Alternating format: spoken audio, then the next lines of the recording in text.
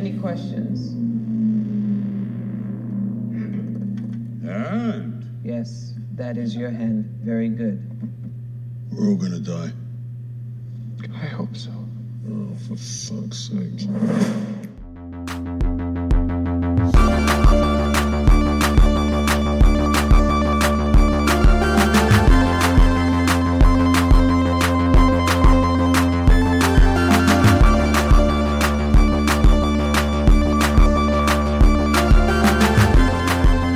Hey everyone out there in the CBC universe, welcome to another episode of Comic Book Characters.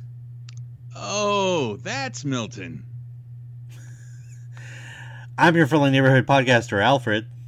And I'm Chris. You can have my absence of faith, Gossitus. Wow. Comic stuff.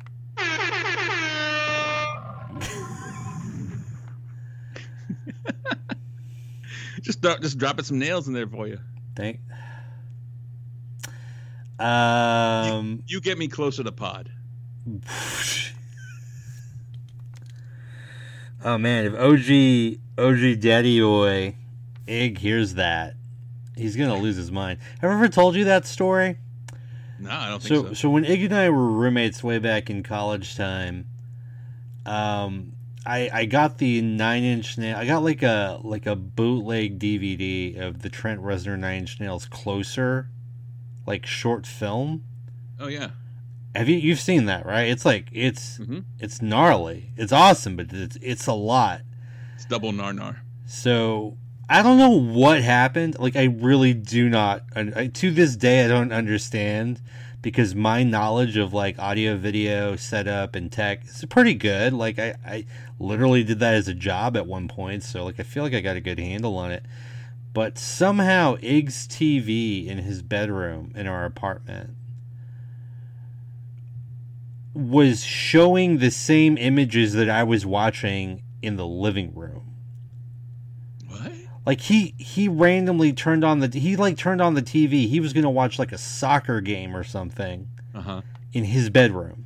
But I was watching the 9-inch Nails Closer movie. And so as soon as he turned on the TV, that's what he saw. Oh, no. And he couldn't change the channel. Like it was on every channel. And he freaked out. I mean, rightly so. Yeah. So, well, here's the other thing. He has like, I don't think he does now, but at the time he had like a phobia of like body mutilation. So that was the wrong thing for him to see. And to this day, I don't understand how his TV was somehow simulcasting the video. I mean, I'd have to do a schematic. Like, like was it one of those like DVD VCR combos where you had to like put the cable back into the VCR? You know what I mean? Like, yeah. You know, and then like the cable was split out to his bedroom. Maybe like I do not remember. I mean, this was like almost 20 years ago. At this point, it's like the lost knowledge of the early millennials. Like, sure. I don't, but I just remember him freaking out about it. That is crazy. Yeah, I mean, of course he freaked out. For anyone who doesn't know what we're talking about, go look up 9-inch Nails Closer movie. It's an experience, I guess is the way I can put it. We're off to another banging comic book related start to this episode of Comic Book Characters. Thank you everyone for tagging along. Don't forget to leave a review if and where you can. 5 stars is appreciated as always. We've got what we're going to cover today is we're going to cover What If up until the most recent episode, so beware of spoilers for that. I believe, are we on episode 4 now? Is that 4? 3.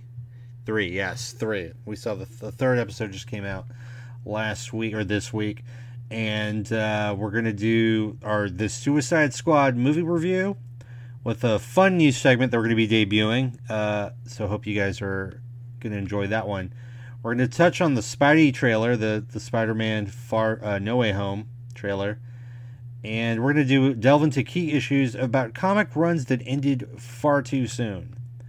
But let's get started with the Spidey trailer. Now, a lot of y'all probably already know that we dropped an Emergency Pod React literally the night that trailer dropped. We were psyched. We wanted to get our thoughts just kind of out there, and with that emotion and with that energy. But we've had a little bit of time to reflect upon it, and there's a million memes now, almost 99% of which feature Doc Ock, and rubbing his hands together at a young Aunt May, Marissa Tomei. So we've had a little bit of time, Chris. What any additional thoughts that you have regarding the trailer? Are you happy that they didn't show any other Spider-Men, or do you think it's even possible that there are no other Spider-Men in this movie? Ooh, what a swerve that'd be, right? I think, like, on multiple secondary watches, it's kind of like apparent that the leak did prompt this for sure. And I mean, that's pretty apparent on, at face value, but like there's still some shots, like, some CGI stuff was Strange and Peter. I'm thinking the one where Strange kind of like, pushes his astral form out. Like, it's not bad, but it's like, this is the best we got right now. Right. Like, I mean, it's pretty close. I mean, it's in December, right? So I mean, they should be finished already with post-production, but I don't know. See, they can push it all the way up to almost to like a couple weeks before release nowadays. Right. So yeah, I don't know. I just wonder, like, what else was waiting for them to show. If they, in the perfect world, would they have shown this to like their investors first and then like something other to us later? Right. But, or retooled it based on feedback. Right. Going through the channels and so on. Yeah, absolutely. Hand was definitely forced, but the one big thing that did stand out to me was I totally misid'd the Jordan sneakers he was wearing. Not totally. I mean, it's the same. They were Nikes. You got that. You got that part right. They had laces. I'm in the right ballpark. They weren't sandals. I thought they were Birkenstocks. I don't know. He's wearing a pair of the neutral gray ones. Hyper Crimson is another name to go by. It's the same colorway as a Shadow 2.0, but they have like a splash of like hot pink on the heel area. So that's the only difference. And I guess the sole is gray instead of black. But so yeah, I think you had said in the React, you said you already gotten a pair of shoes, or did you get the shoes from the other movie? No, I got them from the from the one I thought, the Shadow 2.0s. Like, okay. I got it. Yeah, if you heard me clicking through, I got it live. Yeah. Oh, okay. Good. Nice. Well, so how do you feel about that? Do you feel like, okay, now you need to get the Hyper Crimson? No. Yeah. Definitely not. I'm totally fine with my purchase still, just because I had some credit already on GOAT. So I got them at less than whatever they was asking. But okay. The Hyper Crimson is they're egregious right now. They're going for like 500. Now, do you think that's solely from the bump on the trailer? Possibly, yeah. Oh, earlier it was at 525. It's 550 now for a size 13, and a 361 is still gettable for you. Yeah, I was say, what's it like is that a 10? What's an 11 or a 10.5? Because I'm kind of all over the place with Nikes. It's weird. Yeah. All right. Let's see. The 11s. They're all. I mean, that's the thing. They're all for that range. They're all kind of the same. 11s. Come on, scroll with me. 369. Nice.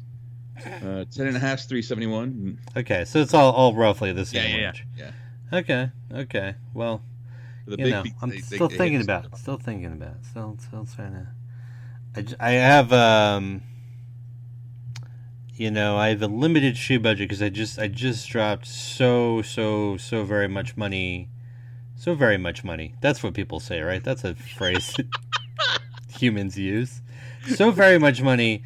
But dude, let me tell you about this. I love how we're not talking about anything that we said we're going to talk about, but this is tangentially comic related. I found on eBay. You only went and did the Chicago Jordan 1s for the Spider-Verse. I mean, I feel we're in the same lane. Yeah. So I found on eBay a listing that had Amazing Spider-Man I believe it's either 281 or 289. I have a little bit of like post-COVID brain, so just bear with me, everybody. But it's either 281 or 289. And it's where, spoiler, at least in the comic, Ned Leeds is revealed to be the Hobgoblin. Now, granted, they retcon that later to be something completely different, but that's neither here nor there. It's a 9.8, right? And that's the listing. It's that picture of the comic, of the CGC comic. But here's the thing. That listing's actually for 2 comics. The second comic is a CGC Signature Series authenticated Doctor Strange Prelude #1, featuring Benedict Cumberbatch as Doctor Strange movie photo cover. Mm-hmm. It's signed by Benedict Cumberbatch. Okay? It's signed by Benedict Wong. Oh! It's signed by Mads Mikkelsen, who doesn't do signings. Oh, shit. And it's signed by Stan Lee. Damn! 9.6. And so, I've been watching it all week. And I'm like, okay, it's like $300 forever and ever. And I'm like, okay, there's no way it goes for that low. First of all, the last CGC Signature Series comic signed only by Benedict Cumberbatch was $1,000. Mads Mikkelsen doesn't sign, so I have no idea what like that value is. Like literally, I don't know. Benedict Wong CGC Signature Series book is about $300, $300 to $400. Stan Lee, trying to bring it back down to earth. Stan Lee, by the way, if you didn't know, he's dead. Can't sign anymore. Those signatures always go for a ton. And then here's the thing. The way these graded books work, the more signatures you get on a book and still maintain a high grade, like a 9.4, a 9.6, or a 9.8, it exponentially increases the value. Because the idea is that the more people that touch the book to sign it, the more likely the grade's going to go down. Oh. So, anyway, I don't want to... I'm not trying to be too public about this. I will say, however, I did win it. Compared to what I just said, I got it for what I consider an incredible steal. And I also will say it is south of $1,000. Which is still a lot. But it was south of 1,000. Easily south of 1,000, I'll say that. And I could put it on a payment plan. So I don't know about what shoes I'm going to be getting anytime soon. I might need to get some of them $3 Old Navy flip-flops. That's what's going to be in my future. Trade-offs got to be made. Sacrifices had to be made. It's fine. I'm super duper psyched, man. I cannot, I'll put it this way. If they had put that picture, the first picture, that book, and then put that in the title, it would not have surprised me to see that book go for $2,500 or $3,000. Damn. So, anyway. Back to the trailer. One thing I noticed, obviously I've watched it like 15 times, is that it seems to me, now granted they might be doing some of that Marvel Studios fuzzy editing where they're like specifically augmenting or changing things that we see, right? Which they're very famous for, and which is fine. Or having like 2 working eyes. Yeah, trick me, it's fine. But from what I could tell, and this is really smart too, and I'm actually surprised Sony didn't mess this up. It feels like pretty much every scene in the trailer is from the first 40 minutes of the film. Okay. If I had to guess, we're roughly hitting first act stuff, which is great because I don't want to see a lot. I just want to know that you made the movie and it's not garbage.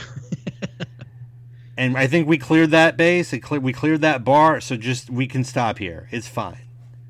You really don't have to give me anything else. I think. Here's the thing. I do think the other Peters are in it. I think we will get a trailer that shows them. I don't think we need that, but I think they will eventually do it. Here's my question to you. in the movie, are they going to do the Spider-Man pointing meme? Oh, dude. Would you do? Are they going to do it, and or would you do it if you were the director? I would definitely do it, just because. Yeah, I would definitely do it. I think I have like not so much. I don't have Reddit in my ledger, and I don't have a debt, but I have like a certain, I guess, kinship with internet meme culture. So I'd feel obligated to do it if I were the director. But I mean, they already did it in Spider-Verse.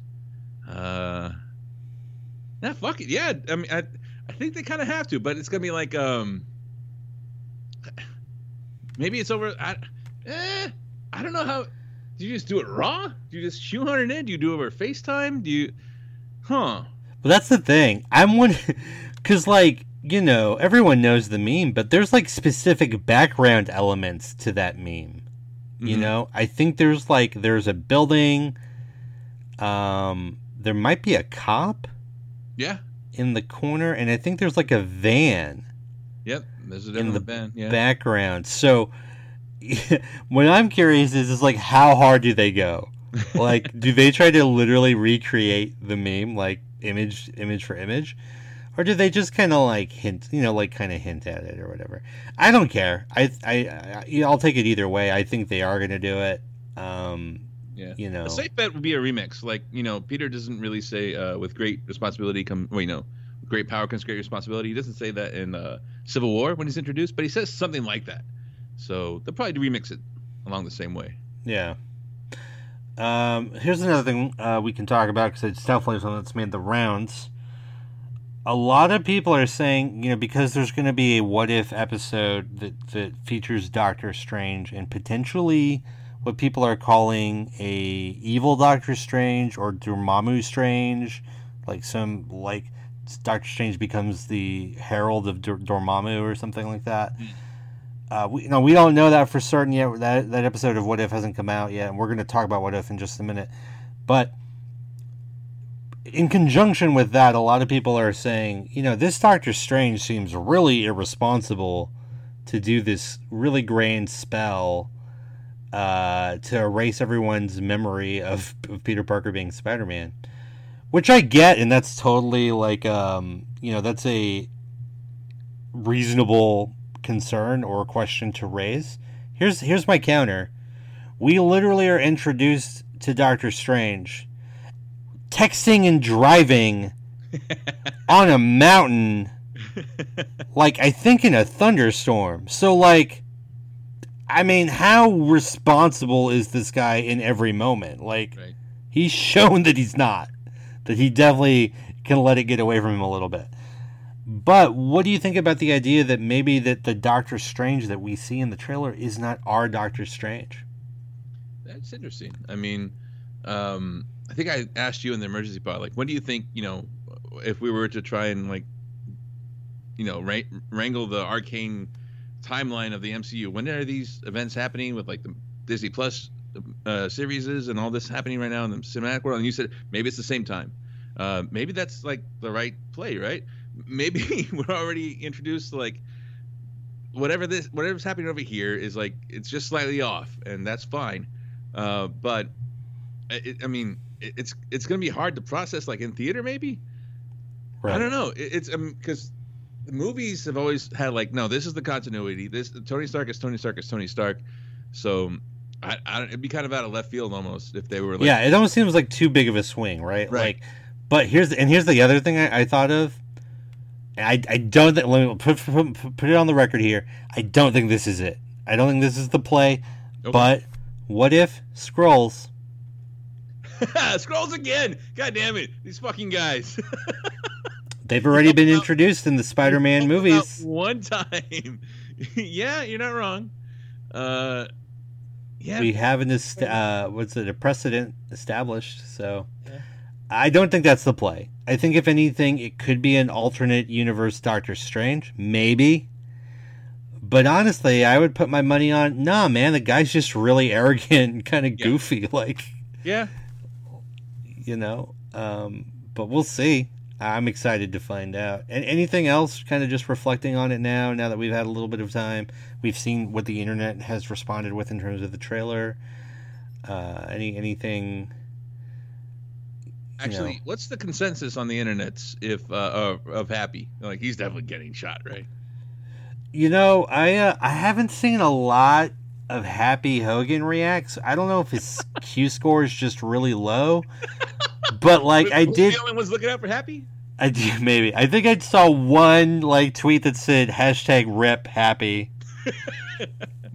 That was it though. I think that was the only thing I saw that even referenced him. But yeah, man, he's not having a good time. That's for sure. Unless he's a cat. All those little red lights. Oh, having a great time. I mean, for a minute. It's not a cat, though. He's a human being. It's about to be a very sad human being. Sad Hogan. I made that joke before, but I'm going back to the well. Yeah. All right, man. Well, let's go ahead and move on to the thing that we've sort of tangentially connected to the Spider-Man trailer. Whether it actually is connected or not remains to be seen. But what if the very ambitious animated series on Disney Plus from Marvel Studios, featuring a lot of the original cast from the MCU, but with some additions and some alternate voices doing some of the heavy lifting in some of the episodes. So in the first, we didn't. Real quick before you get to the breakdown. Yeah.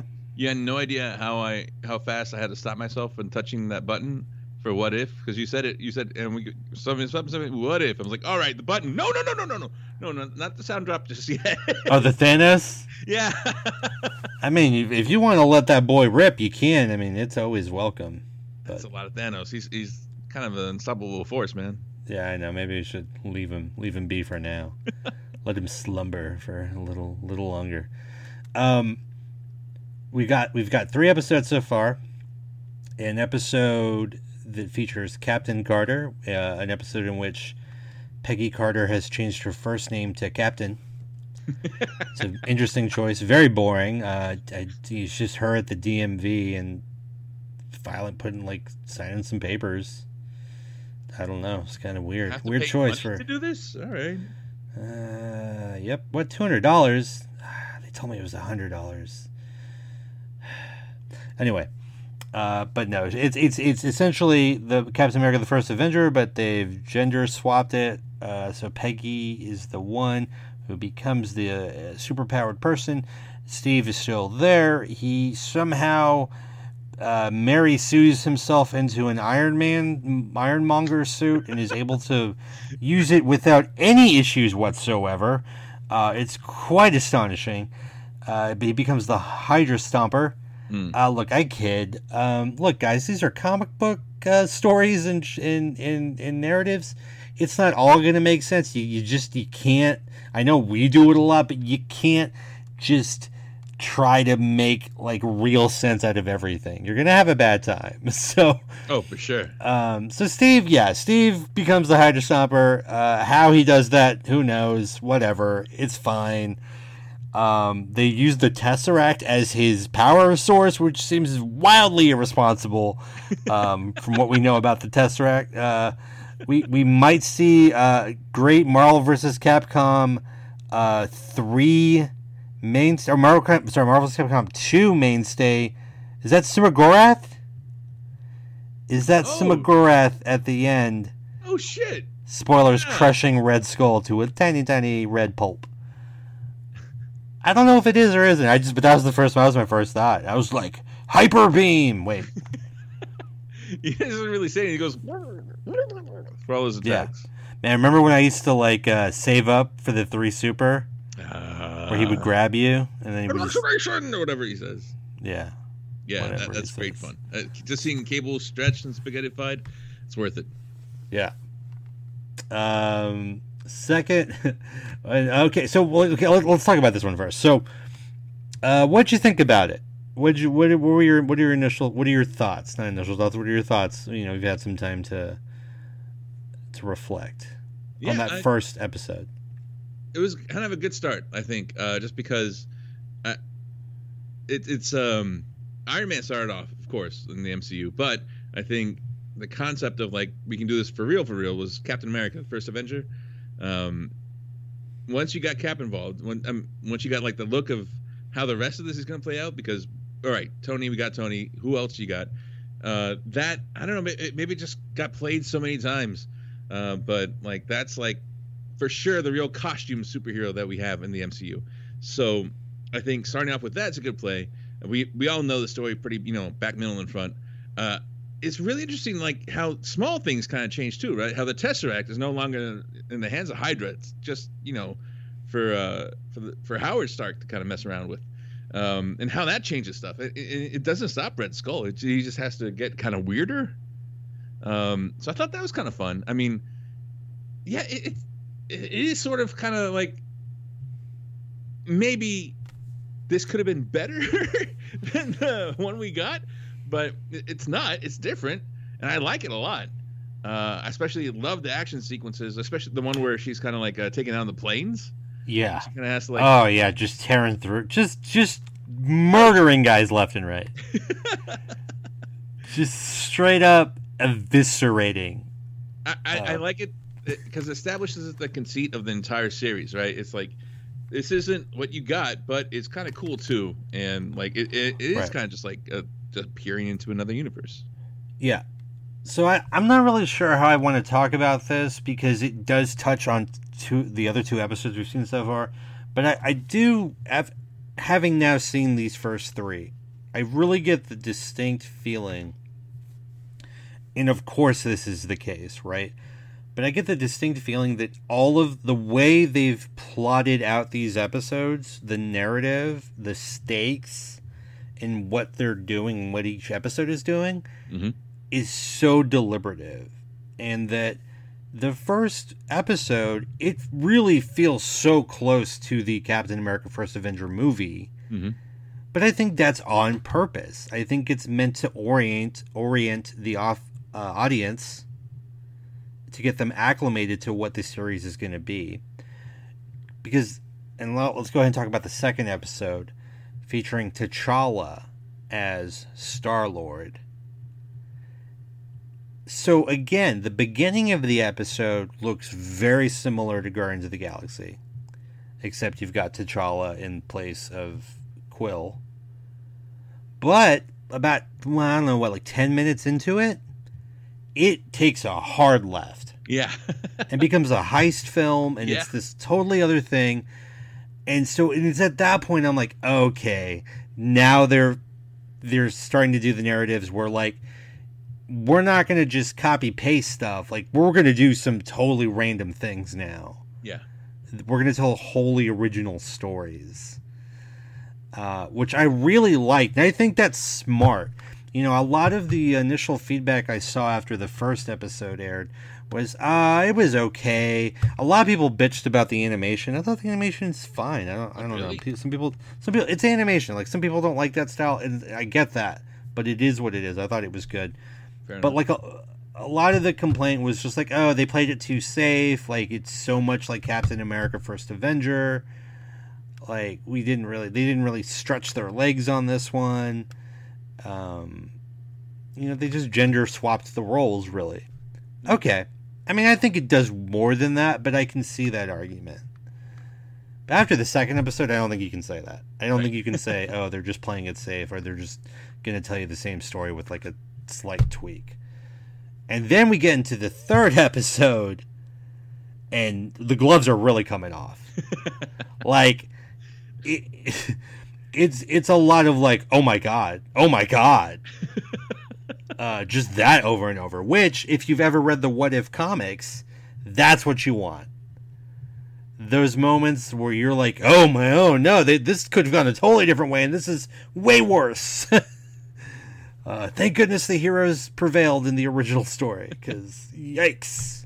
It's What If is usually like, is this the end of our hero? And then, I guess it is. It is. Oh, Peter got bit by a spider. He died.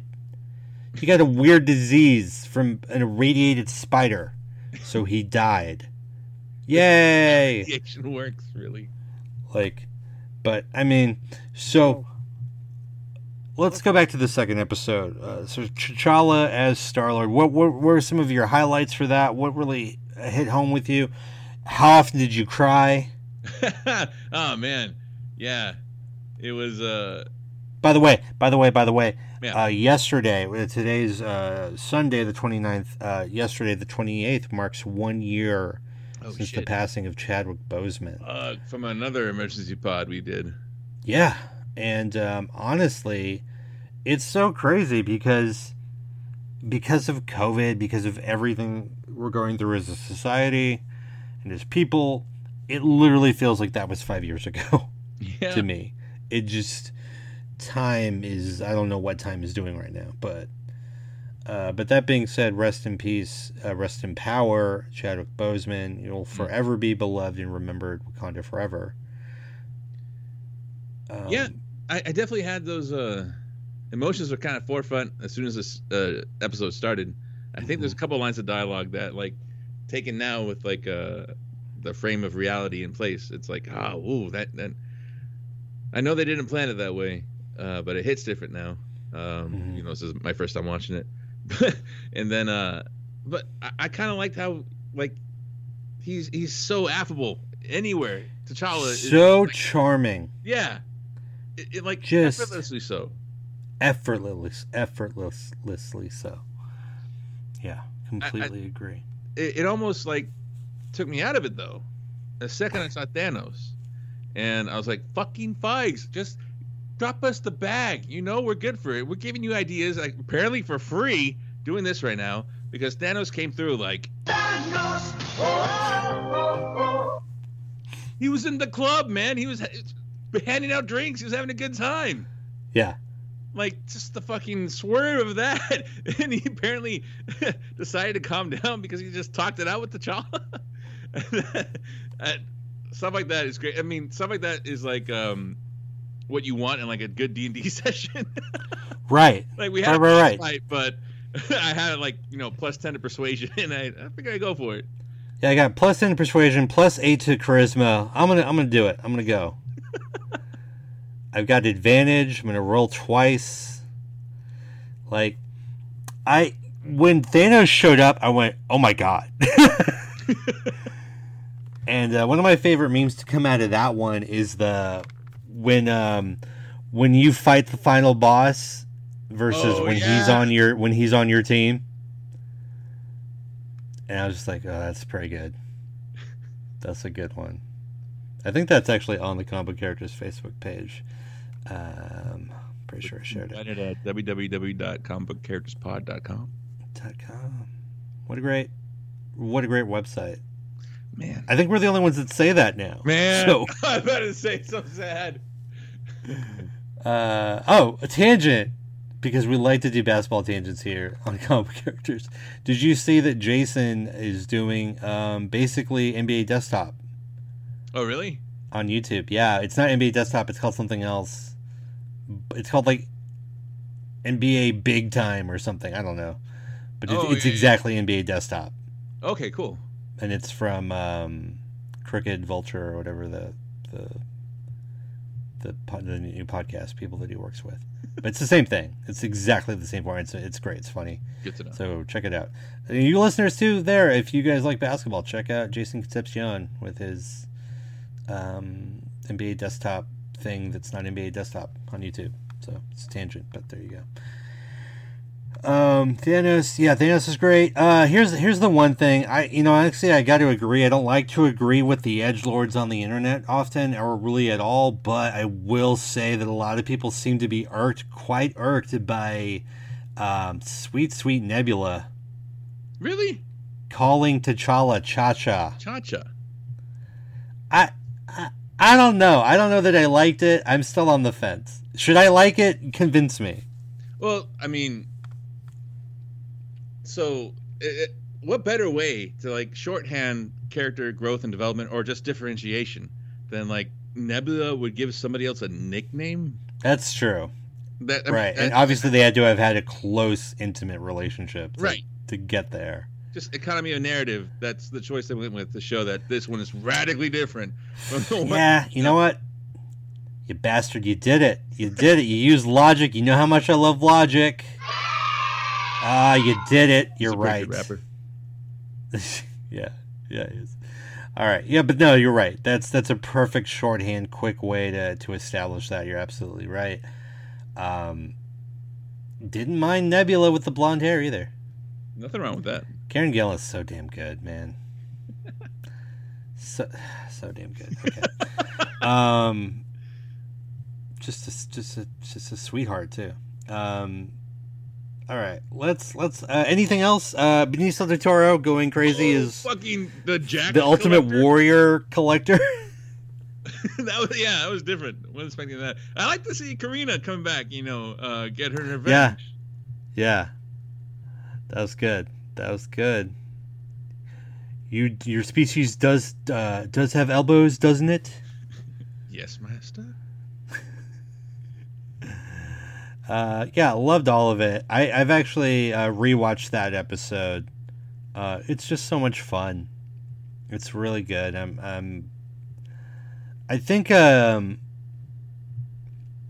of the writers from Rick and Morty is well, I know they were one of the writers was doing Loki, but I think one of the writers from Rick and Morty is also on the What If staff.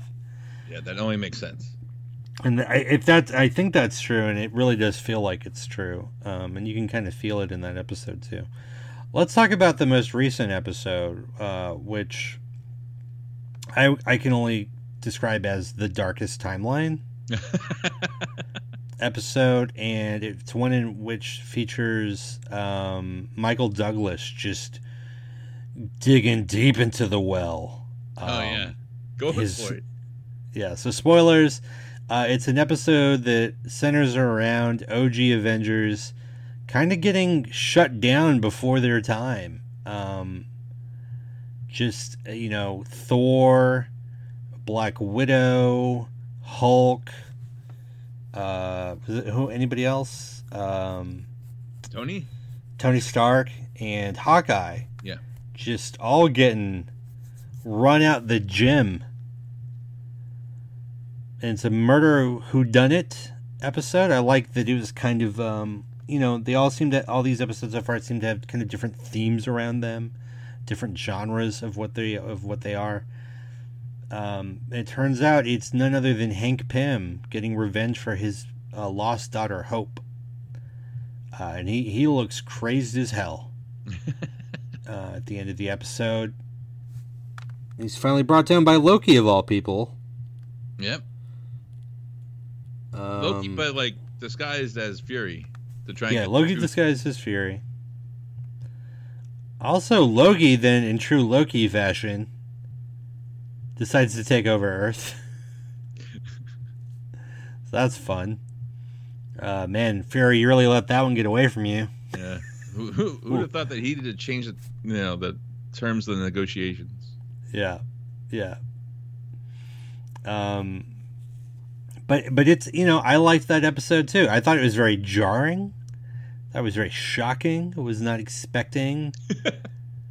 As soon as Tony goes over, it just dies. I'm like, oh. Yeah. Oh. Yeah. Well, I think the thing that threw me too was the timeline they laid out. Iron Man 2, then Incredible Hulk, and then Thor. Else happened 3 days. Thor.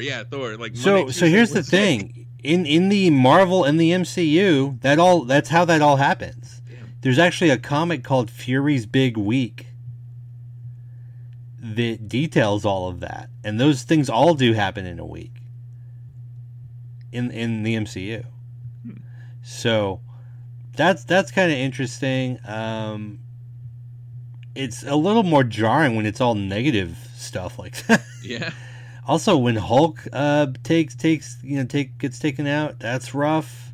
Ooh. Betty gets to see it firsthand. Oh my god, yeah, the Tetsuo kind of just. Yeah, it's not what you want. Ugh. And man, I'm just getting chills. Gross. Okay, but I like that. I like that they, again, they're taking swings. It's a far cry from, we're just gender swapping the story you already know. Yeah. Like, so, I don't know. Have they released what the next episode's going to be? We do know there's going to be a Marvel Zombies episode. There's also and I don't know if that's the same episode that's supposed to feature Spider-Man, who is a zombie hunter. Oh, whoa.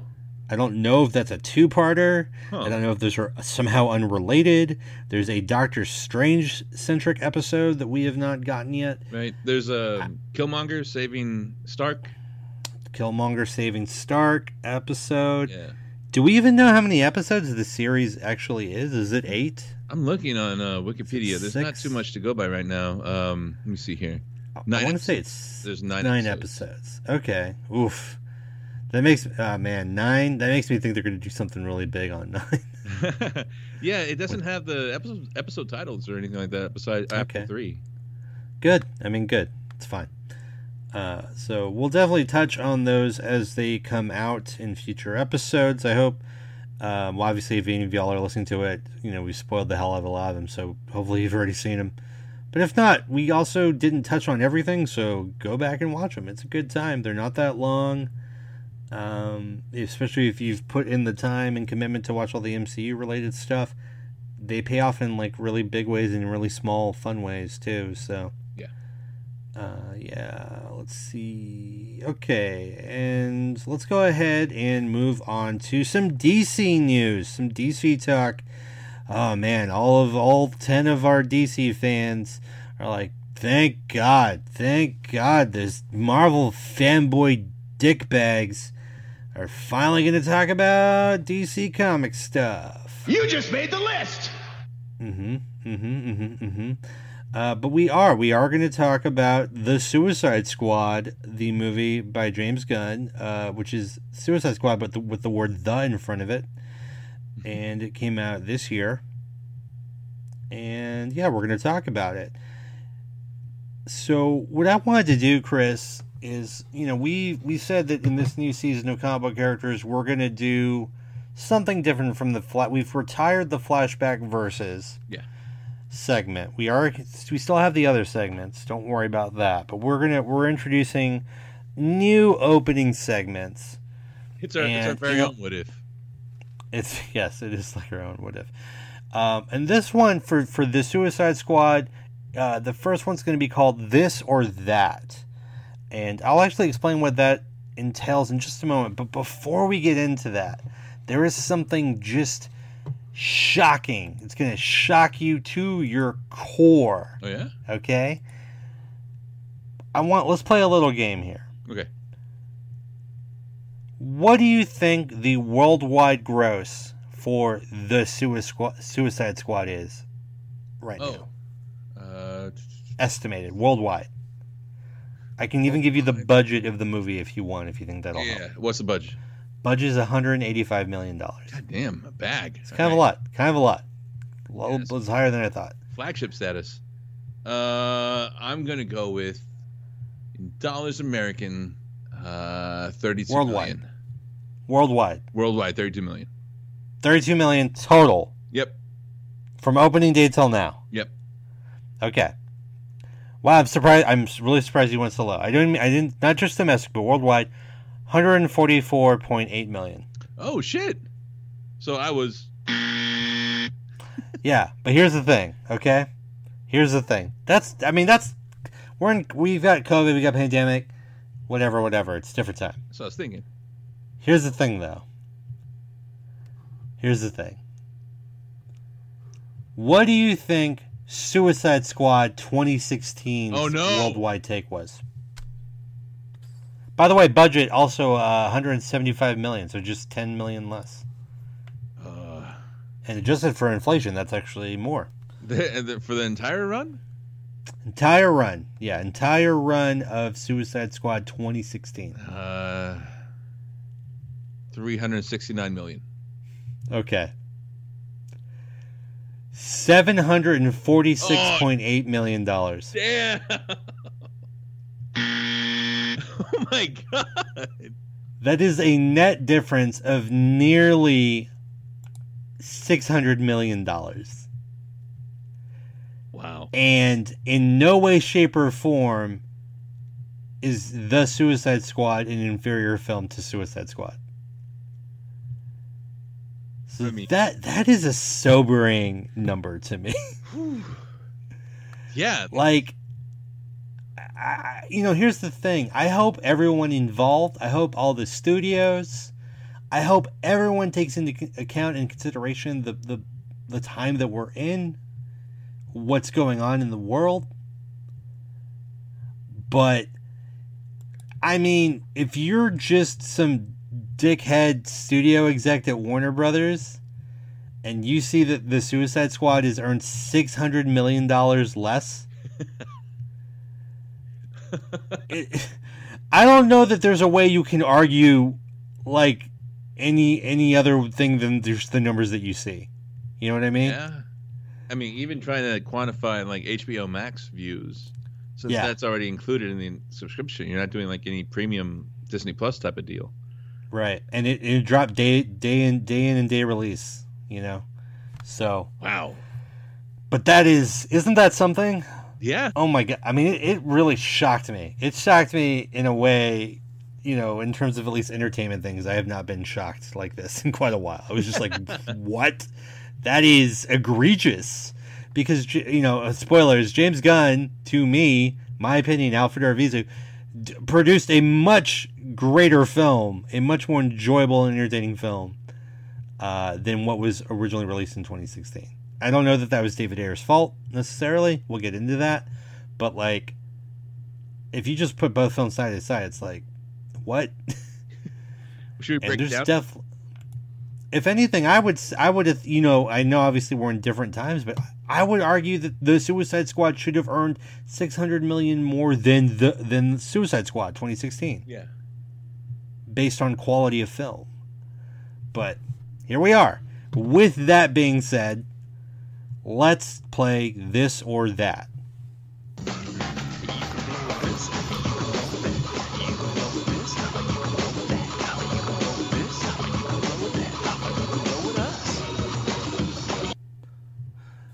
Nice. Is that Fatboy Slim? Yes, sir. Fatboy Slim, yeah. Choice. That's an interesting name, Fatboy Slim. Is it just like a normal sized person? Do they cancel each other out? That's in the JCPenney's when you're like in the 4th grade. Like, I need the husky. Oh my God! But like, when they actually have like husky size stuff. Mm-hmm. I always thought it was mean for JCPenney to be like, "You're the shape of a dog."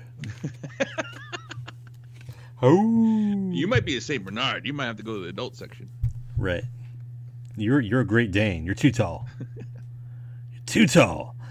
All right. This or that. So what we're going to do here is we're going to take a look at the Suicide Squad movie that came out this year by James Gunn and compare it to Suicide Squad 2016, directed by David Ayer. And we're just going to kind of go through a couple of different categories, and we're going to discuss which one we prefer, or if it's too close of a call, things of that nature. We'll go through it pretty quickly. Chris, let's start off with the directors. David Ayer directed Suicide Squad 2016. James Gunn directed The Suicide Squad 2021. Now, there is a bit of an asterisk here in that in the years since release of Suicide Squad 2016, David Ayer has been very vocal about that the studio got involved and they created an edit of the film that is not his film, that it is vast and far away from the vision that he had originally created for this film, the Suicide Squad 2016.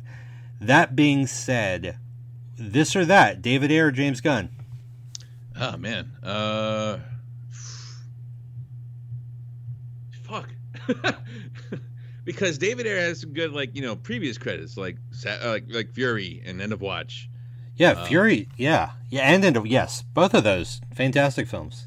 Oh, damn. But James Gunn, I don't think Guardians of the Galaxy could exist without his directing style. If we're just doing, head-to-head, since we have a head-to-head, I have to give it to James Gunn. Yeah.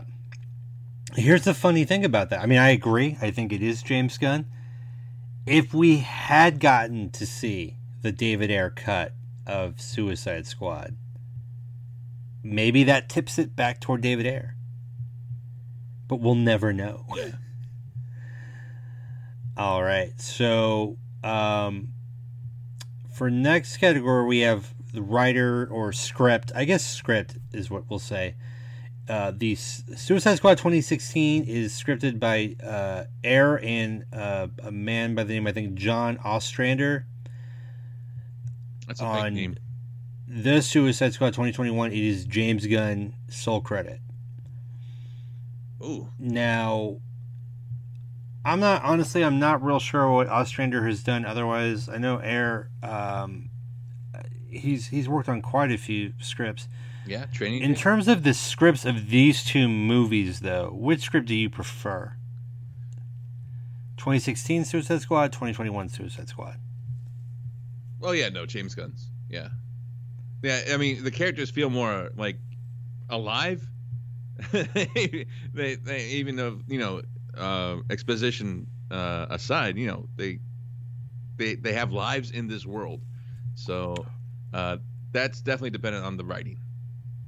Yeah, I really felt like one of the biggest disservices Suicide Squad 2016 did to its source material is that it made everybody just like a brawler for the most part. And they're just, other than Harley Quinn, I felt like there just wasn't a lot of personality to any of the characters in the film. And which is weird because the characters themselves, like physically, the way they look, they're very weird and distinctive.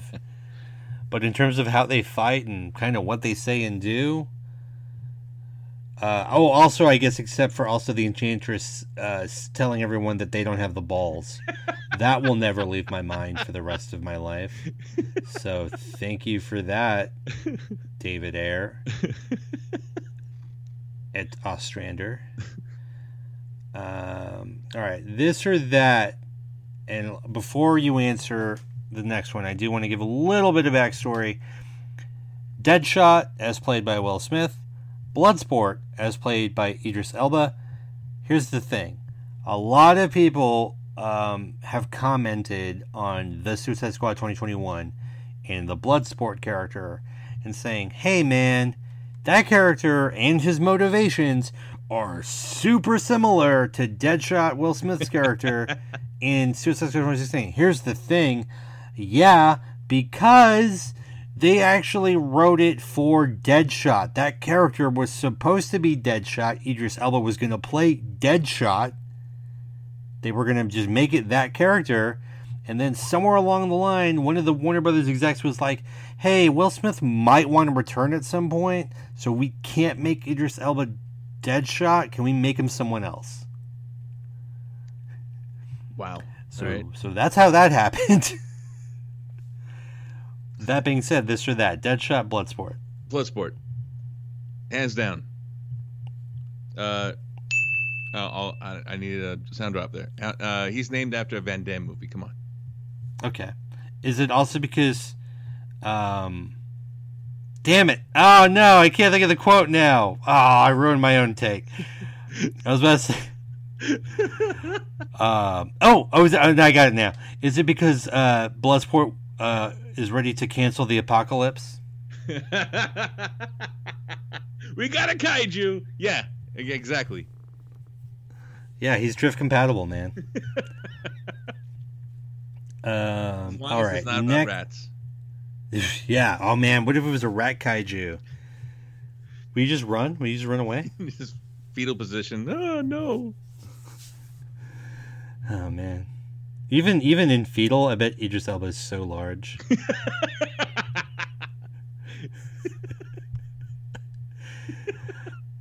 All right, our last this or that. Harley Quinn or Harley Quinn?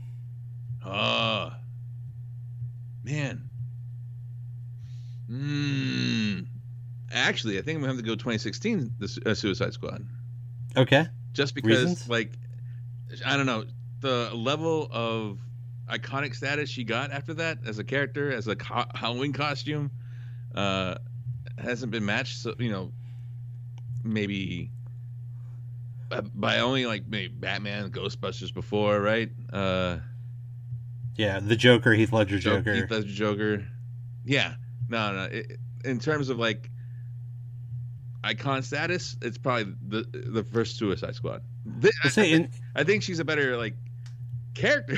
She's better written in this one, but we already did that. We already covered the script. The impact she's had as a character for the culture was from the first one. Sure. And I think you touched on a really great point. It's what we, I think we've talked about before, but it's like, it's the Matrix effect, right? Where when it's the first thing that introduces that thing, it's always going to have more weight to it, more importance, because it's the first time you're introduced to that concept. And yeah, Harley Quinn, first time we see her on the big screen, brought to life by wonderfully by Margot Robbie. She just, of course, builds upon it here, but yeah, it, like you said, it really just put Harley Quinn on the map. Already a pretty popular character, to very, not quite underground, but like, people liked Harley Quinn, but once Suicide Squad 2016 came out, it was like everywhere. Yeah, like you said. All right, so that's our this or that category or segment for our review for this the Suicide Squad 2021. Let us know with your feedback, what you thought about that. We're going to be trying out a bunch of different new initial segments, but with that, we are going to continue on to our normal segments that we normally do with our movie reviews. Of course, starting with Excelsior. Excelsior! For those that might be new, it's always good to hear Stan's voice, by the way, but for those who might be new to the show, Excelsior is when we talk about things that really added to we felt really were impactful within the film, done really well. It can be a character, it can be a setting, it could be scripts, director, so on.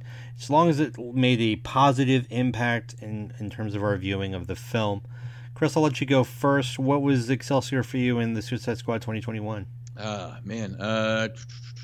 Lots to pick from. Yeah.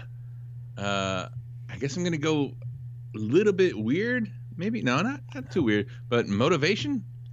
Like, okay. This one had a little bit more motivation than the first one.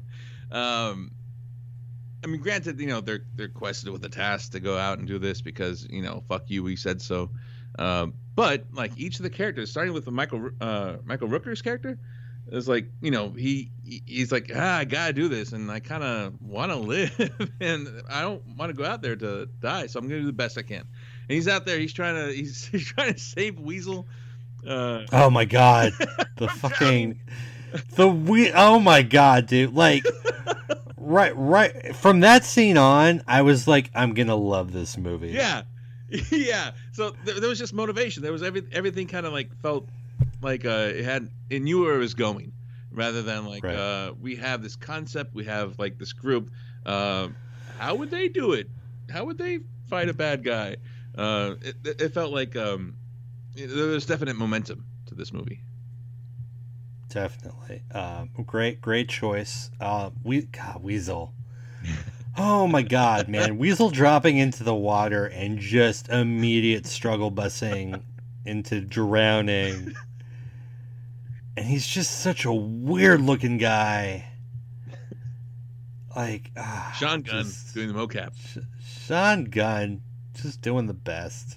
Always doing the best. There needs to be like a wing in the like movie, like the Actors Guild or something for brothers of really good famous directors that are just in films all the time. So like you can do a Sam Raimi's brother, I think his name is Ted Raimi, who's in a lot of Sam Raimi's films, but especially in the Spider-Man films. Right. He's J. Jonah Jameson's assistant. We've got Sean Gunn, of course, as Weasel, and as is it Cracklin? Oh yeah, the from the Guardians of the Galaxy. Also Rocket. Rocket also did the mocap. Clint Howard. Yep. So I mean, it's a thing for some reason.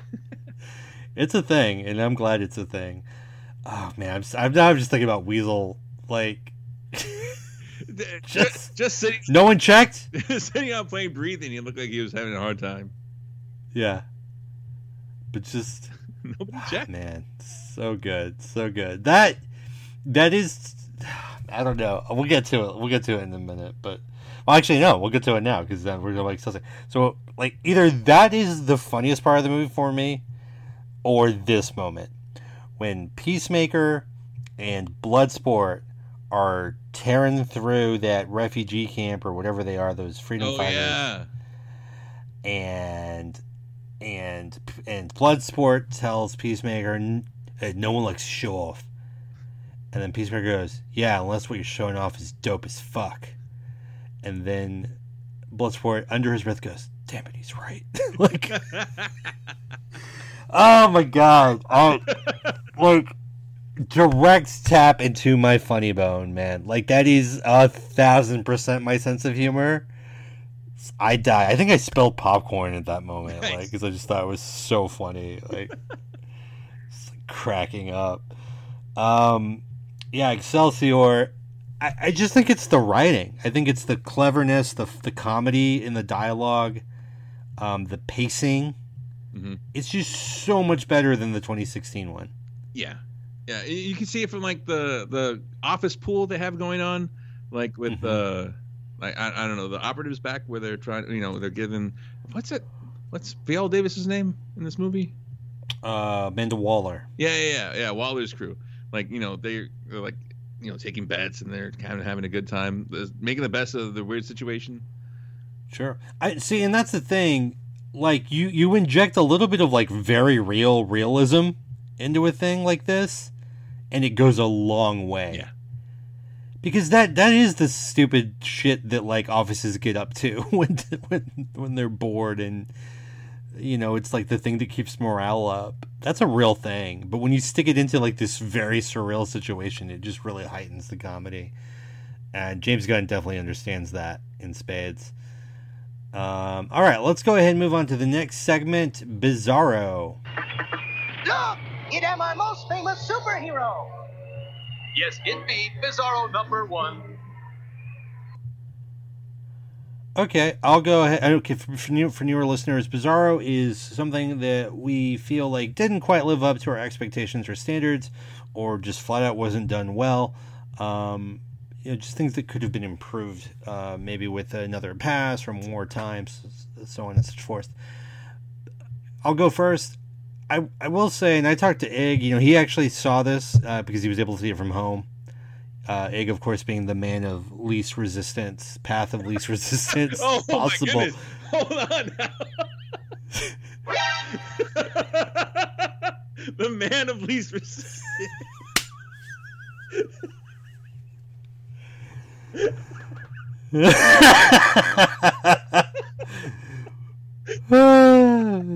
Did we just come up with a new nickname? He's the kind of guy to go up to some mugger looking type and just hand him his wallet. Here, man, take it.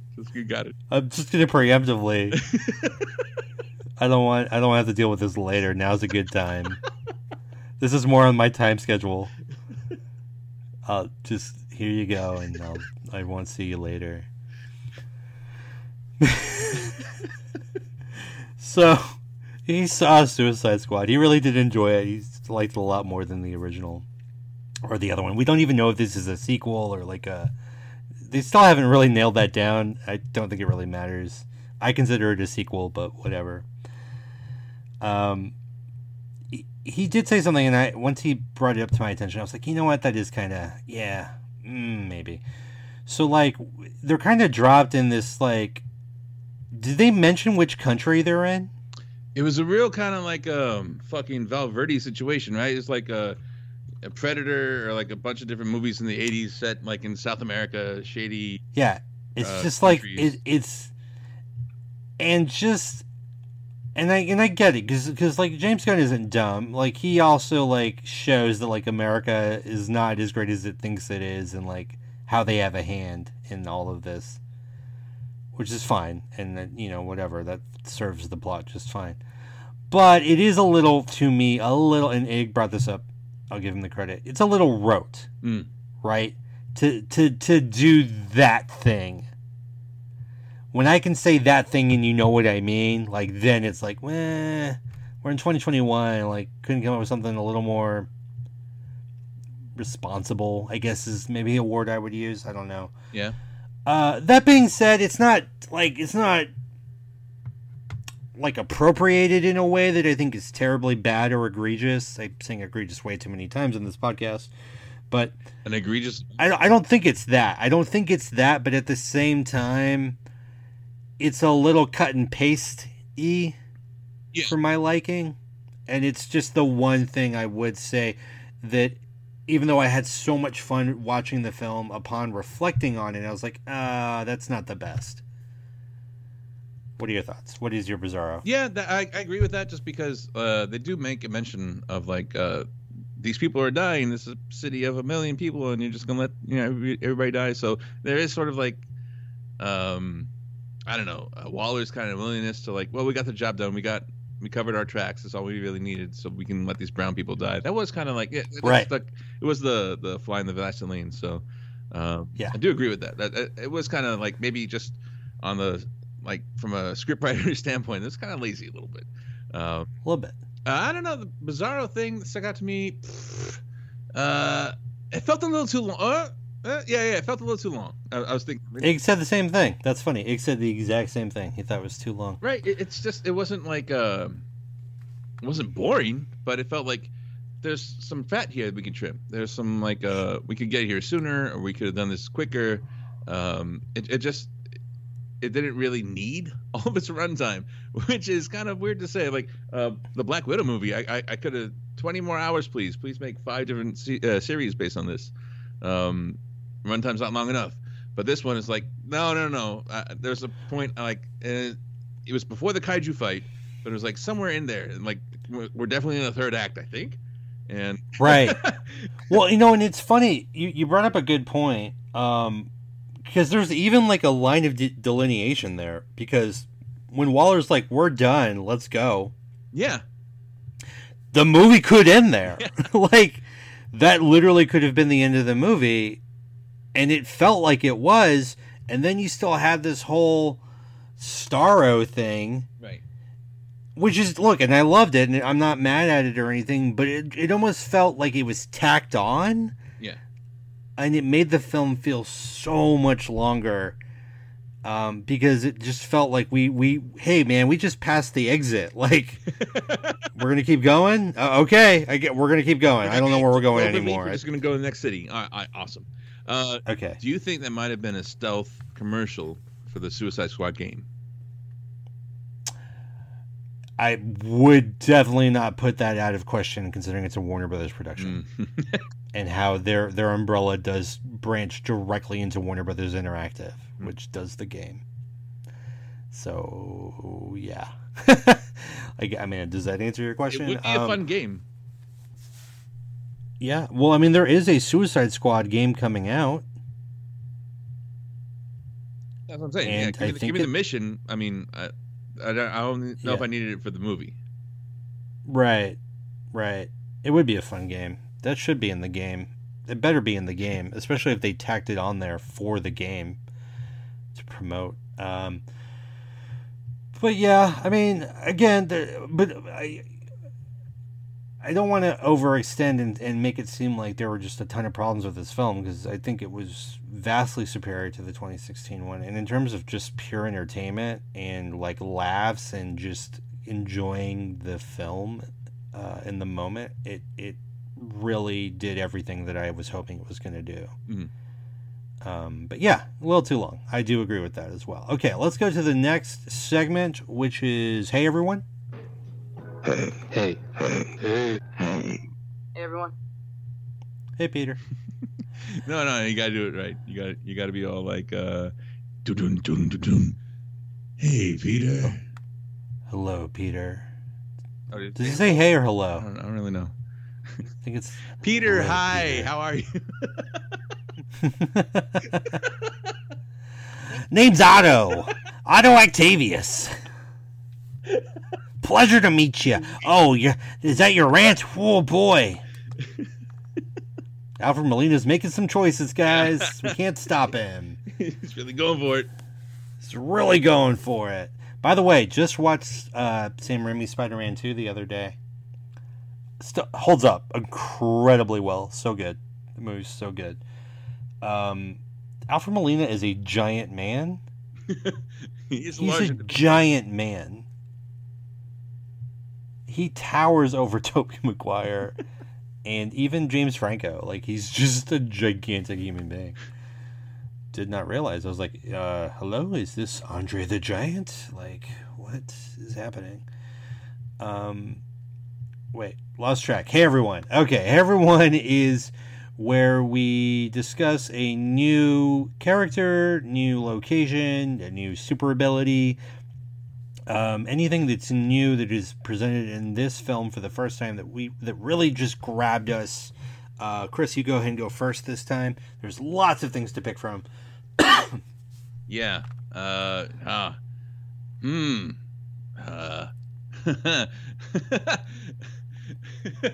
And you can even do a couple of honorable mentions if you want. Right. Okay. I know it's hard. Let's just fucking what's his name? Pete Davidson. What was he doing in here? He just there. His name was sold them out. That's right. He sold them out and took. He sold them out. So honorable mention for that. Love to see the heel turn, the immediate heel turn. Curse your sudden but inevitable betrayal. Yeah, he was Blackguard. Speaking of Firefly references, Nathan Fillion, TDK. I like how he just didn't answer the questions about what it stood for. He's just fucking slapping those guys. I love that. And okay, I'm not gonna lie, this is not my idea. Okay, I heard it on the Weekly Planet. Oh yeah, the Goat Guy. Goat guys, Australian dudes, are real funny. If you guys want to look for another pop culture podcast, dude. They are fantastic. They're very funny. Goat. They mention how the one big negative to TDK's power set is that because his arms are detached, they still move at a normal speed of a person walking or whatever. Right. And that because you don't have the force of your legs and your body behind you, trying to punch someone with just an arm is not nearly as effective as an actual punch. And I was like, no, yeah, that checks out. Yeah. That's why he's just slapping them. I think you also have to give a shout out to Javelin. Some internet guy, Flula right? Borg. Yeah. Yeah, Flula Borg. YouTuber. Javelin is great. I mean, dreams can be achieved. You'll have to see it. I think that's my there's a bunch of them, so I think I'll leave it at that. It is The Field. Also, just looking, John Ostrander, who was co-writer on the not a co-writer on this, but he's actually in the cast of Suicide Squad 2021, and I'm wondering if this is the same guy who wrote. Let me see. I'm gonna go to writer. Ooh. Do I still have the search music here? Yeah, he is. He's attributed to writing some of the script. It is the same guy. That's weird. I told you about throwing trains, man. Dude, throwing those trains. Oh my god, he did. He had a hand in writing the 2016 film, and he's in the 2021 film as Dr. Fitzgibbon. That is He fits strange. inside a gibbon? What is that like, though? So it's I wrote this movie, it's not that good. Oh, here's the same material, source material, but this is way better. But I'm also going to be in the movie. I don't know. That's a weird move. Weird pull, yeah. I cannot get my head around that. Okay, so, I don't even know what to tell you. So many good things. John Cena's Peacemaker. Amazing. Just nailed it. Oh, man. I came upon some shit the other day. Let me see. Did I save it? Real quick. Let me check. where you talked about my love for Weasel. Yeah. Yeah. Do you know off the top of your head who was in all those like God, what the fuck was his name? Ernest does whatever. Vern. Yeah, but his name though. Vern something. Ernest goes to camp. Oh, dun dun dun. Jim Varney, right? Jim Varney. Yeah.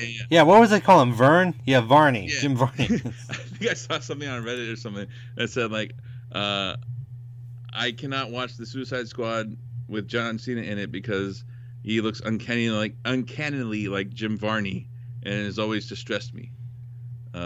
Just throwing that out there. Oh, you want to distress me then? Is what you're saying? I mean, I'm not. I mean, I'm not above throwing a hand grenade out there and just see what happens. My God, dude.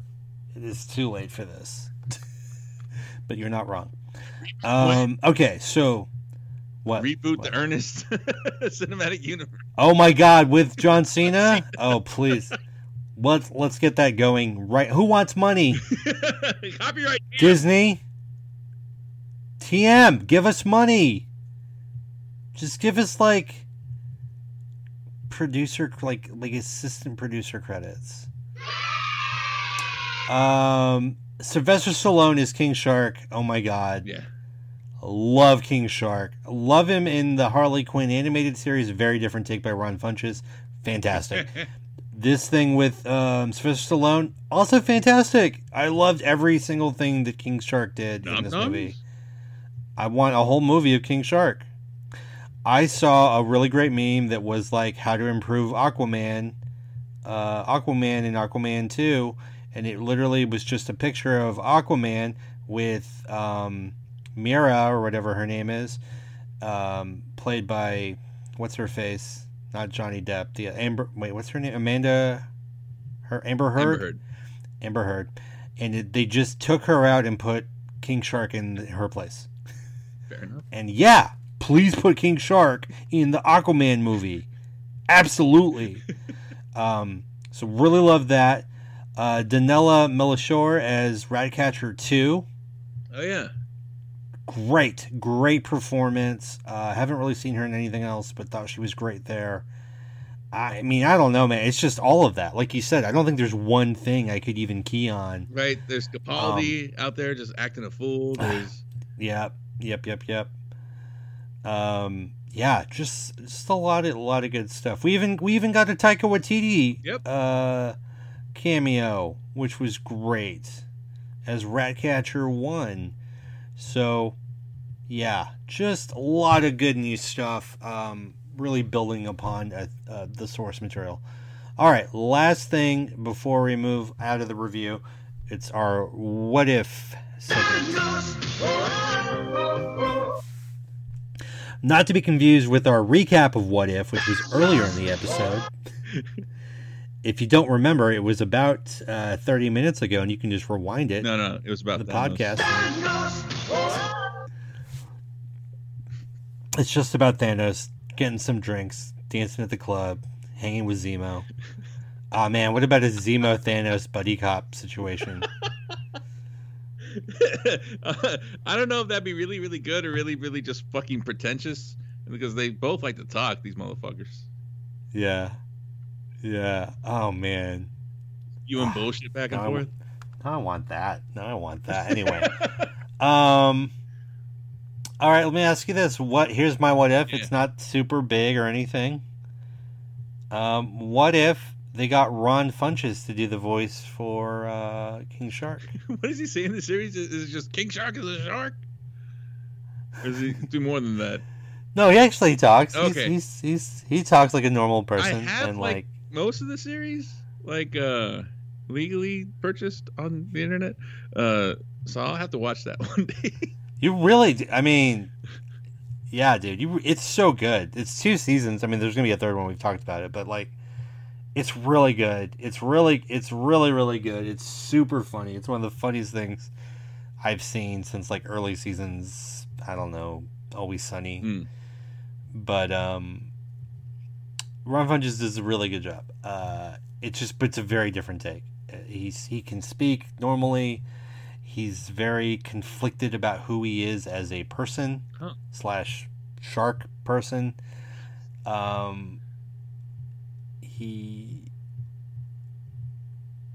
don't know how to put it. It's like, you know, it's almost got like of Mice and Men kind of quality to it, in the sense that he's like he's big and he's very strong and destructive, but he doesn't necessarily mean or want to be.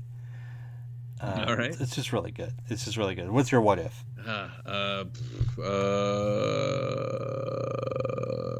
What if? Well, what if Harley stayed and was like the president's the first lady? What if she didn't what if she was like okay with the red flags? But it's not true to her character. But what if she did? What if she just like? I mean, she's crazy, so it literally could be to her character. Like, she could change her mind immediately. Yeah, I mean, it would be kind of funny just to see her against like the people who are trying to rescue her. Like, nah, I got a good thing here. What the fuck are you doing? I mean, that just to see her try and take down John Cena would be great. Yeah, I mean, if they wanted to go a different way with it, they definitely could have done that and, repositioned her as sort of the villain, I guess. That would have been interesting. I'll throw one more extra what if out there, just because of something you mentioned earlier. What if we got a Black Widow, or even new Black Widow Florence Pugh versus Harley Quinn movie?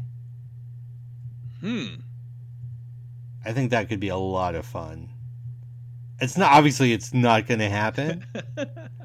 But the idea of pitting either Scarlett Johansson or Florence Pugh against Margot Robbie, and sort of how resourceful all three of those people are in terms of their characters. Yeah. I think it could be something. I don't know. I just thought of it. Maybe not. I don't know. Am I just talking into space? What was that? You calling it Birds of Prey 2? Birds of Prey 2? Yeah, man. Get it.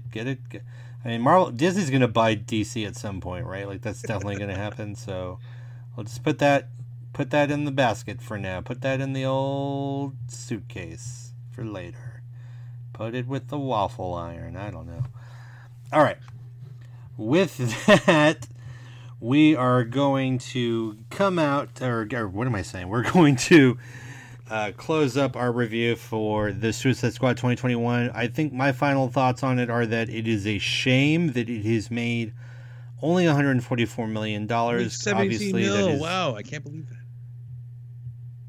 What was that? Only 17 million. What is? At the box office. What are you talking about? Only $12 million. Only $10. Less than the popcorn. They paid me. But obviously it's of its time because of what we're going through. But like, that's just, I cannot get over that statistic. Yeah, I hope people really decide to watch it on HBO Max. I mean, just really don't know the numbers for real. Yeah, I mean, to be fair, I haven't seen it in the movie theater. I saw it on HBO Max. I wanted to go see it in the movie theater, and then I got COVID. Ooh. So, yeah. Oh, by the way, here's a perfect segue for this that has nothing to do with comic books. Just in case anyone out there that's listening is curious, yes, I was fully vaccinated. I had both shots. They were Pfizer. Yeah, you can still get COVID, especially with the Delta variant. It has a way of what's called breakthrough virus.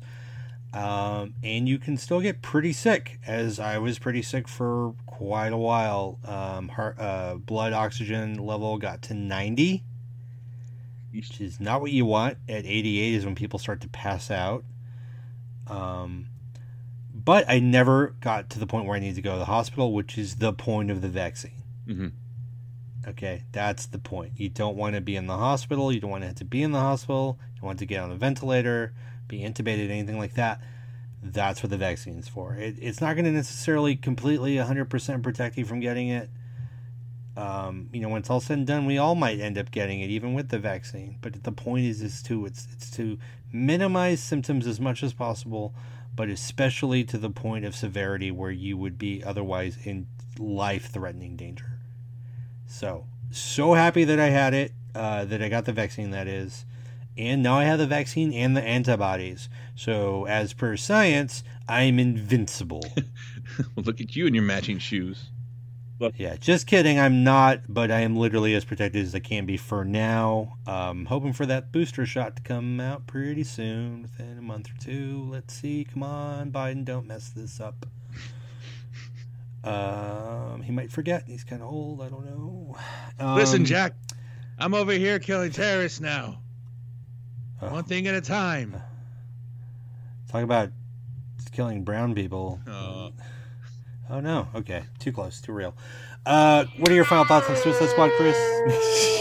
What is that drop? What a great one. Final thoughts on Suicide Squad? Yeah, I think you just heard them. Okay. No. It was great. I liked it a lot. Fucking Weasel.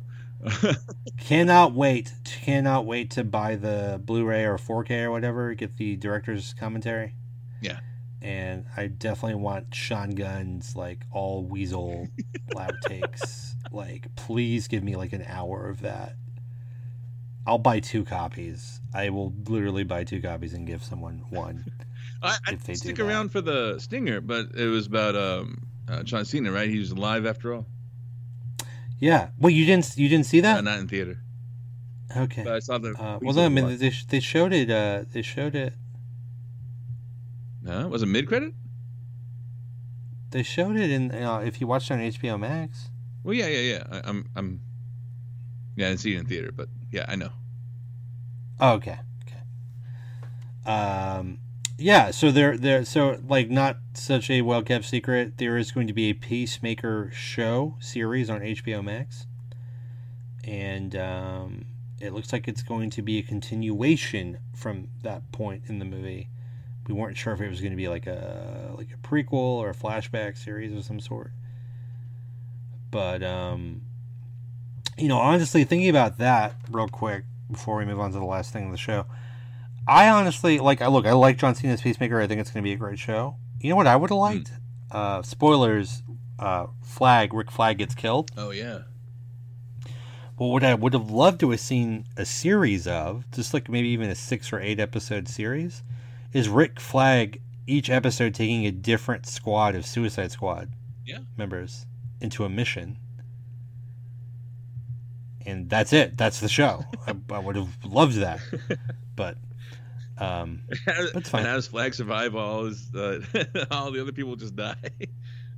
Yeah, I don't know. I think you could do some obviously you could still kill him off at some point, like maybe in the 5th episode. But then the other episodes are it's actually their flashbacks or whatever, or they take place prior to him dying. That kind of thing. I don't know. It's off the top of my head. Man, no one's paying me yet. I don't gotta think that hard. All right, but with that, we'll close our review for the Suicide Squad. I think we both do recommend it. Try to see it on HBO Max if you can, or in movie theaters if it's still playing, and you can do so safely. But with that, we'll go to our last segment of the show for the week, and that is our key issue. Look at us. Hey, look at us. Look at us. Huh? Who would have thought? Not me. What a treasure. What a freaking treasure. I'm glad he's going to outlive us all. Honestly, he deserves it. So today's key issue is the prompt, and guys and gals out there listening, if you want to comment below in either this thread or anywhere that you can, really, an answer to this question or to this prompt, which is comic runs that ended too soon. Now, Chris, let you go first because you really did bring up one that's very recent that is of your mind and heart and soul. So please share that with the listeners if you don't mind. And no problem. Runaways. Marvel's Runaways. It came back. It was discontinued a while back after a Joss Whedon run, after kind of like Battlelands or whatever happened. And that whole I don't know, was that it was a tie into the Thor thing, right? It was a tie into it was Thor and I think Fantastic Four and Doom, Doctor Doom. Yeah. It came back for two or three Battlelands issues, but then died down again. Kind of came back under Rainbow Rowell and Chris Anka as the artist. really good run. Pretty good so far. I think this is the 40th copy, but it's important because like the most recent one's the 100th overall. So it finally hit 100 issues. And after that, it summarily got canceled. It's not going to be a focus of Marvel Publishing going on, which is fine. Like you said, I mean, before we start recording, it'll probably come back sooner or later. But it kind of just, got me thinking, like, what determines this? I mean, is it just really sales? Is it, we've exhausted our, font of creativity? Is it something else we want to, push a new property forward? I feel that, it's one of my favorite series for sure. Kind of, stopped too soon. Is this qualify for a comic book series canceled before its time?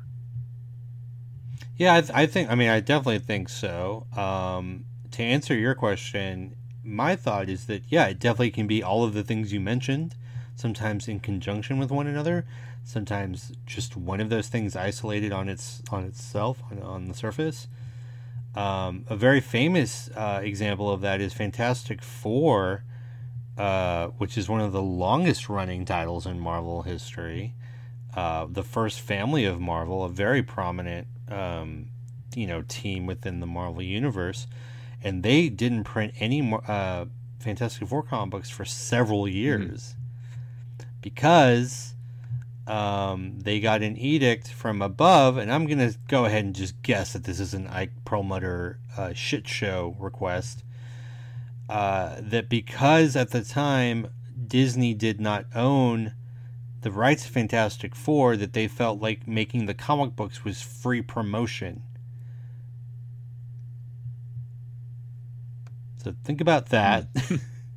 And that's why they stopped making Fantastic Four comic books. It was just kind of crazy and wild and stupid and whatever. But, that's neither here nor there now because, Disney owns Fox and they got Fantastic Four and X-Men and all that stuff back. But, I think with Runaways, obviously the show came out on Hulu. It's a pretty good show. I think it did get a lot of new readers. Ultimately, I think with these sort of smaller titles, these niche, and really I say smaller and niche, but really I just mean like everyone outside of like Spider-Man and X-Men and I guess the Avengers. Anything other than that, including like Spider-Gwen and Miles is susceptible to this as well.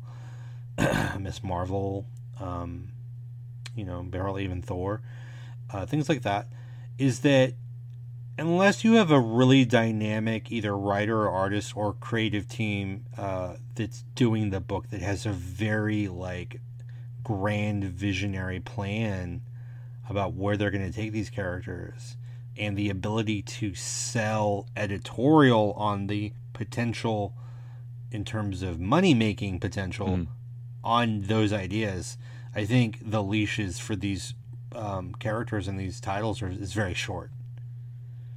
Very, very short. Another example, which is kind of wild, and I didn't get to read the entire article, but it just happened within the last week or two, but Jonathan Hickman, who's really brought some very brand new revolutionary ideas to the X-Men universe. A lot of people are saying the most revolutionary thing since Chris Claremont did X-Men back in the 70s. He's leaving the book, and there's a rumor he's like leaving Marvel altogether, and it's because editorial was like, okay, well, sales aren't as high as they were like a year or two ago, so even though you have this story you want to finish out, like, we're not going to do it. So it's hard, as a creative, you're a creative, I'm a creative, like to put yourself out there, to put so much of yourself into your work as we know creatives do, and to have it out of your control like that, for things to just be shut down, it's a bad look for comic books, and it happens a lot. So maybe a point I kind of had in mind with this whole question is why is publishing so kind of averse to like a limited run series? Well, would this fare better if we gave you 10 issues to tell your story however you want to tell it, as opposed to like, trying to adopt like as soon as it stops selling, we're gonna cancel you. Yeah, I mean, not everything has to be X-Men. Not everything has to be Amazing Spider-Man. Sure, absolutely, and I completely agree. And honestly, I mean, newsflash: if I were a publisher of comic books, that's exactly the business model I would follow. I would try to create maybe 3 or 4 like sort of tent poles for the publisher with ongoing titles that like continued, but everything else would be they would be done kind of like on a case by case basis, where they're limited series, whether they're 6 issues or 10 issues or 12 issues, however many issues you need to tell the story you want to tell. And then when another creative team comes along and they're like, well, we have this idea for this character, we want to tell this story. I'm like, okay, do it. You know, and not necessarily be tied to the idea of like, well, this is an ongoing title, or, you know, I don't know why they don't operate that way. And honestly, as readership dwindles, you know, honestly, comic books should be experiencing the biggest boom they've had since the early 90s, with all of the goodwill the MCU provides to the industry. They're all the, you know, biggest grossing films. It's free publicity, and yet we're talking about the highest selling comics month to month are 80,000 units, 100,000 units. When in 1991, X-Men #1 sold 6 million copies. That's a drop off. Sure. So I mean, it's just wild. You know, another example I can think of a comic run that ended too soon was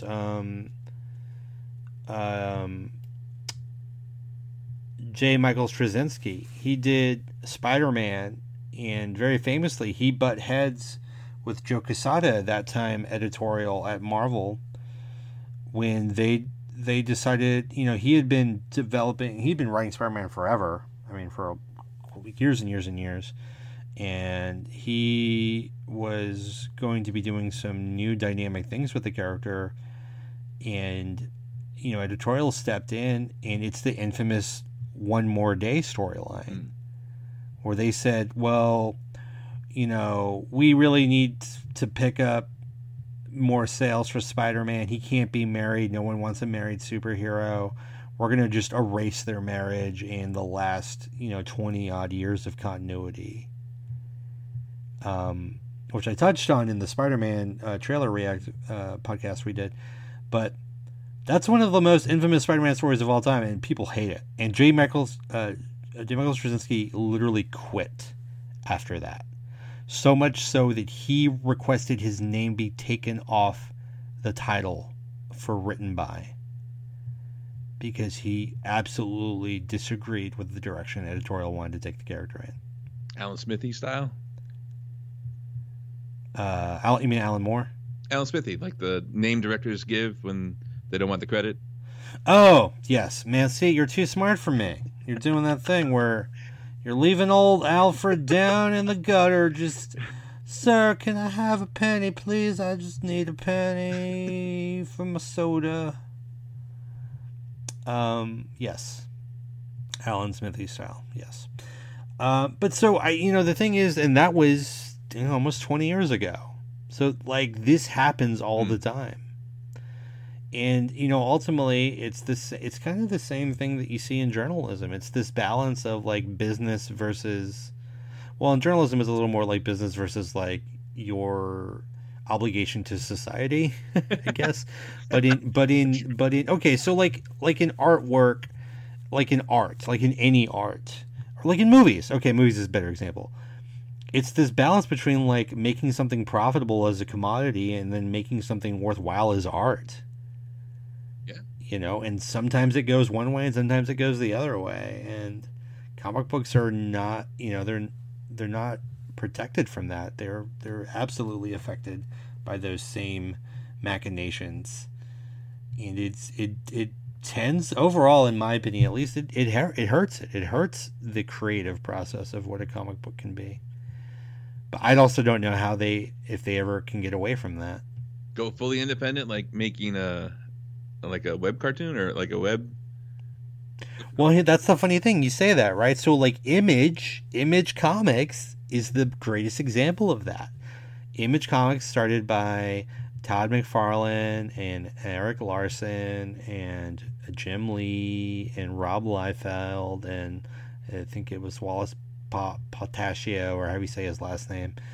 All those guys used to work for Marvel and DC, and they're like, we want to be able to own our created, controlled characters, and we want to still be able to publish. And that's how they created Image. But even Image eventually got too big for itself and ran into the same problem. So, like, I really don't know what the solution is. It's one of those things where, we just have to keep having this conversation, but I really don't know what the permanent solution is.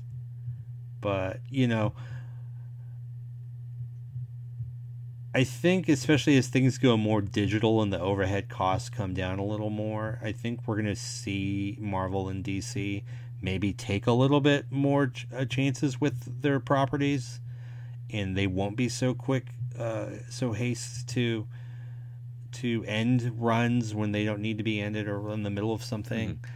And hopefully more stories can be told, kind of the way that YouTube allows people to create video content in a way that wasn't possible 15 years ago. Yeah, that algorithm needs to be satiated. New content wins. Delicious. All right. Okay, Chris, with that, let's go ahead and close this show up. Let's do the Big Wheel Winner of the Week. No, you can pray for love to give you fire. I gotta tell you. Just so calm. I'm never ready. Never ready for it. Never ready for that. All right, this week's Big Wheel Winner of the Week, and I had one in mind, and it is literally slipping my mind right now. I definitely had one. I should have written it down. I did not write it down. Do you have one? I will continue to think of what mine was. Right. For this past week. I got it. I remembered. My stupid COVID brain, dude. It's a real thing. Look it up. It's like your brain gets kind of foggy. It's not fun. Anyway, so Hasbro Labs, okay, the toy company, they do this thing called Hasbro Pulse, which is essentially like a Kickstarter fundraising thing that they do, where they can kind of do these much larger projects that they otherwise wouldn't be able to do at retail and market. And they do it by getting backers and so on. Okay, so they've unveiled this like more or less true to scale Galactus figure. What? That is nearly 3 feet tall. Yeah, nearly 3 feet tall. Okay. It lights up. It comes with 3 other figures, including a Silver Surfer. It comes with an interchangeable face. One where he's like grimacing. One where he's like just like stoic, and one where he's like dead. It's like its skull face. It looks really cool. All of it looks amazing. It's $400. It's a lot of money. It's a lot of money for an action figure. It's a very big action figure. Okay, here's the thing. The way they've been releasing the add-ons for this is through tiers. So like if they get so many backers, like if they get 20,000 backers that have pledged the money for it, then they unleash a new tier. Right, like a new item that goes to the figure that you get added for free. Oh, straight up Kickstarter? Right? It's basically Kickstarter, except it's literally just Hasbro that does it. Like it's not on Kickstarter. Okay. It's like Hasbro's own thing. So, and I'm gonna post pictures of this on the Comic Book Characters Facebook page for those that aren't sure about what I'm talking about. I'll post pictures of everything. And trust me, when I'm done with the story, you're gonna want to go and check these out.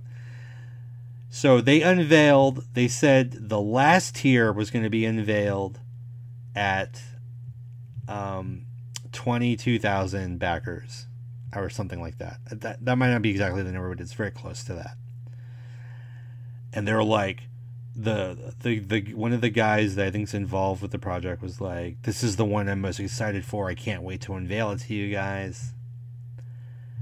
And they unveiled it. And keep in mind, this is it's in scale with the Marvel Legends figures that you find like at Walmart and Target. Those like 6-inch figures.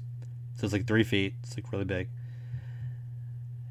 The last tier item is inexplicably, now keep in mind, people were asking for an Cosmic Aunt May figure from the Marvel What If series or the Marvel Team Up series. They were asking for Terrax, which is a Herald of Galactus, which would have made sense. They were asking for additional hands or like a venomized face for Galactus, right? Lots of cool stuff on the table that they could have picked from. The final tier item is a Doctor Doom face. So for Galactus? For Galactus. Right. So for those at home that are keeping score, it is literally a 3-foot Galactus, full Galactus outfit, like the big helmet, purple and blue, everything lights up, gigantic ass figure, but with Doctor Doom's face on it. Now why? I don't know. I love Marvel Comics, and I don't even know what that's referencing. Is it from like a What If or something? I don't know. I honestly have no clue. It's very weird. It is pretty much useless. Like, what are you going to do with that? Needless to say, but I'm going to say it anyway, the reaction on the internet was not great. People were not having it. A lot of people were really mad, asking how can they cancel their order and stuff. Like, you mind, you're still getting the figure. You're still getting the bonus figures. You're getting everything else. But they were so put off by this. They're like, I want to cancel my order. They're just a collective not like this. Yeah, very much. Very much. In fact, that would be a great meme. If somebody wanted to make the Matrix not like this, but with Galactus with Doctor Doom's face on it, that would be the perfect meme. Again, pictures will be on Facebook, our Facebook Comic Characters page, which you can find at comiccharacterspod.com. Don't forget to leave a review wherever you're listening to this. 5-star reviews are appreciated. We do thank you so much for listening. Hope you enjoyed this episode. Let us know what you think about the Suicide Squad. What do you think they're going to end up doing with Spider-Man? Are there going to be more Spider-Man? Are they going to do the point thing? Where do you think What If is going?